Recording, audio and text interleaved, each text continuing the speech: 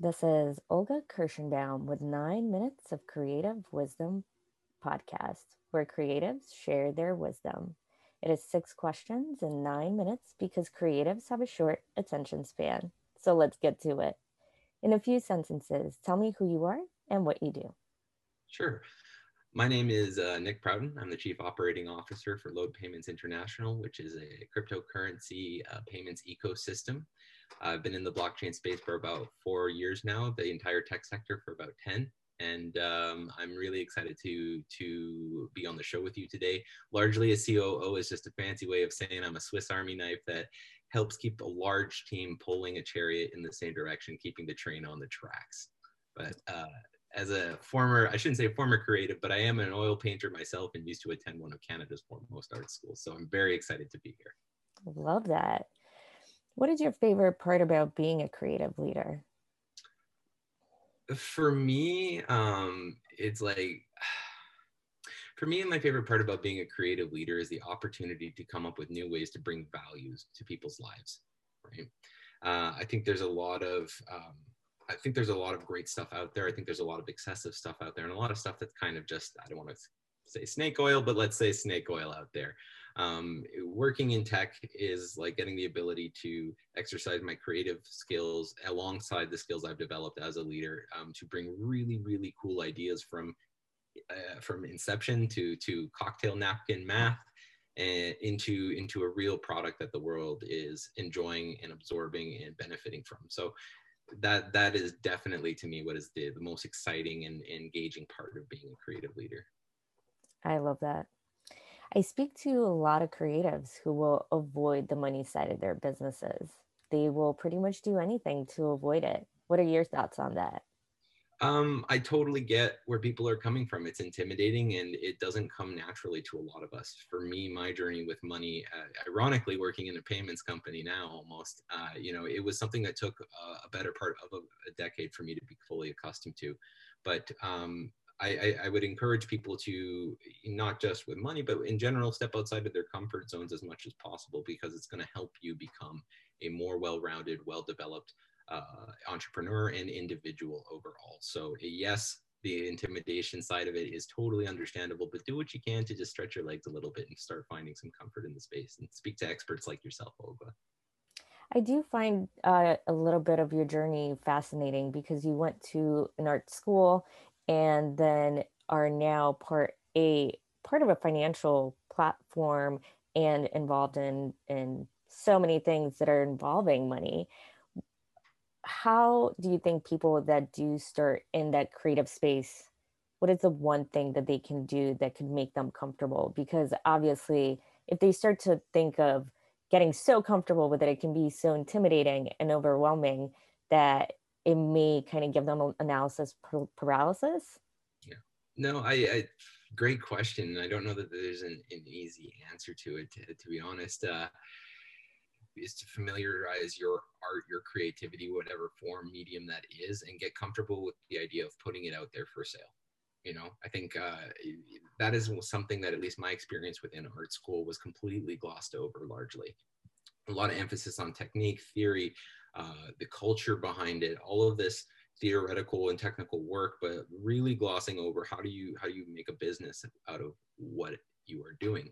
And that to me is the first place to get started. Whether you're a creative entrepreneur or whether you're selling mugs online, you have to get comfortable with um, talking to people and placing value on the work that you do. And that is a process of self discovery in a lot of circumstances. Lots of creative people that I've worked with and consulted with in the past have been like, I have no idea how much this is, right? And so it's a fantastic exercise and a great starting point for people because once you have comfort talking and communicating the value you have, that translates well into sort of lowering the intimidation with talking about how you use that value effectively in your life to generate prosperity for yourself. I love that. Beautiful. Who are the creatives that you admire or have inspired you on your journey? I'm not somebody who really hones in on single individuals, but I was a huge comic book nerd growing up. I when I was a child, I wanted to be a comic book illustrator. Um, However, ironically, I can't draw a clean line to save my life. Um, but nevertheless, the creatives that inspire me most are people who take like perhaps old ideas and bring them to life in new ways. I think are the creatives that inspire me most overall, whether that's a digital medium or a traditional medium. It's sort of irrelevant, and it's not too unlike what I do now today in the payments industry, right? Money has been around as long as man has been doing trade and commerce, but what I do within blockchain and within payments is a new way of presenting that old medium, that old asset that we basically defines, unfortunately, our lives, for better or worse. So for me, those are the kinds of people that really inspire me. One thing artists may or may not be aware of right now is kind of the non-fungible token sort of craze that has happened recently. I think Beeple was the artist most notable. I think he sold an NFT of some of his art for millions and millions of dollars, which again was taking the old concept of selling your artwork or ownership of this artwork and presenting it in a new format, right? And in a way that was provocative and in step with kind of changes that were taking place in the industry. So when I see that kind of stuff, it makes me really excited, and it makes me inspired to find new ways of presenting ideas in old and new in what I do today. Inspiring. What is the one piece of wisdom or advice that other creatives should know? The one piece of advice, there's just so many pieces of advice, to be honest, but uh, I go back to what I said earlier. To be honest, it's get comfortable in talking about the work that you do as valuable. I think to an extent it is it's a little bit of self-love that has to go into that there, right? Where we're often very shy, often very hesitant to put ourselves out there. It puts us in a state of vulnerability, and I think now and feeling that vulnerability, I'm not going to tell anyone don't feel that, right? Your feelings are valid, feel that vulnerability, but be willing to engage with it and work through it, because you are going to come out of the other side of that a stronger human being for it. So I don't think there's any one magic key that's just going to make anybody an instant billionaire, but I think that is one of the most important steps of the journey. Beautiful. Now, the most important question of the podcast. Какая ваша любимая музыка?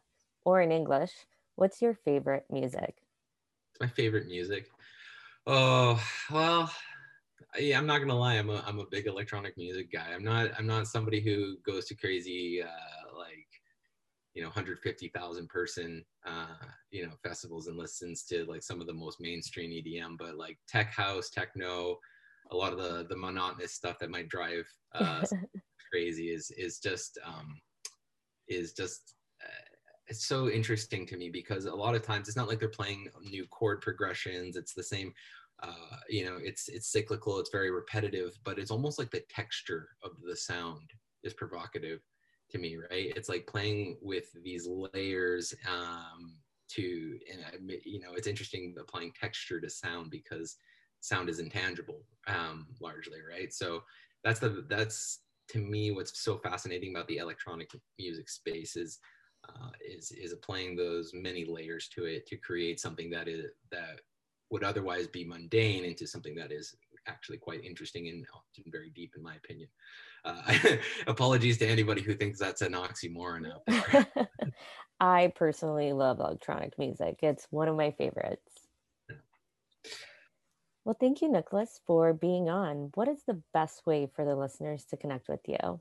Absolutely. So, any entrepreneurs out there that are interested in opening up the work that they do to new types of payments and new types of currencies out there in the world today, I think blockchain is really exciting. It can be intimidating as much as money is intimidating, but come say hi to us over at loadpay.com. We have a really friendly network and community of people who are super pumped on educating you and giving you that soft step into the industry without having to risk it all. So loadpay.com is going to be the best place to go learn about what we're doing over at the Load Project. If you want to have a conversation with me, talk a little bit more, I'm very friendly. I don't bite. Come on and say hi to me over at Twitter at Nicholas Prouton.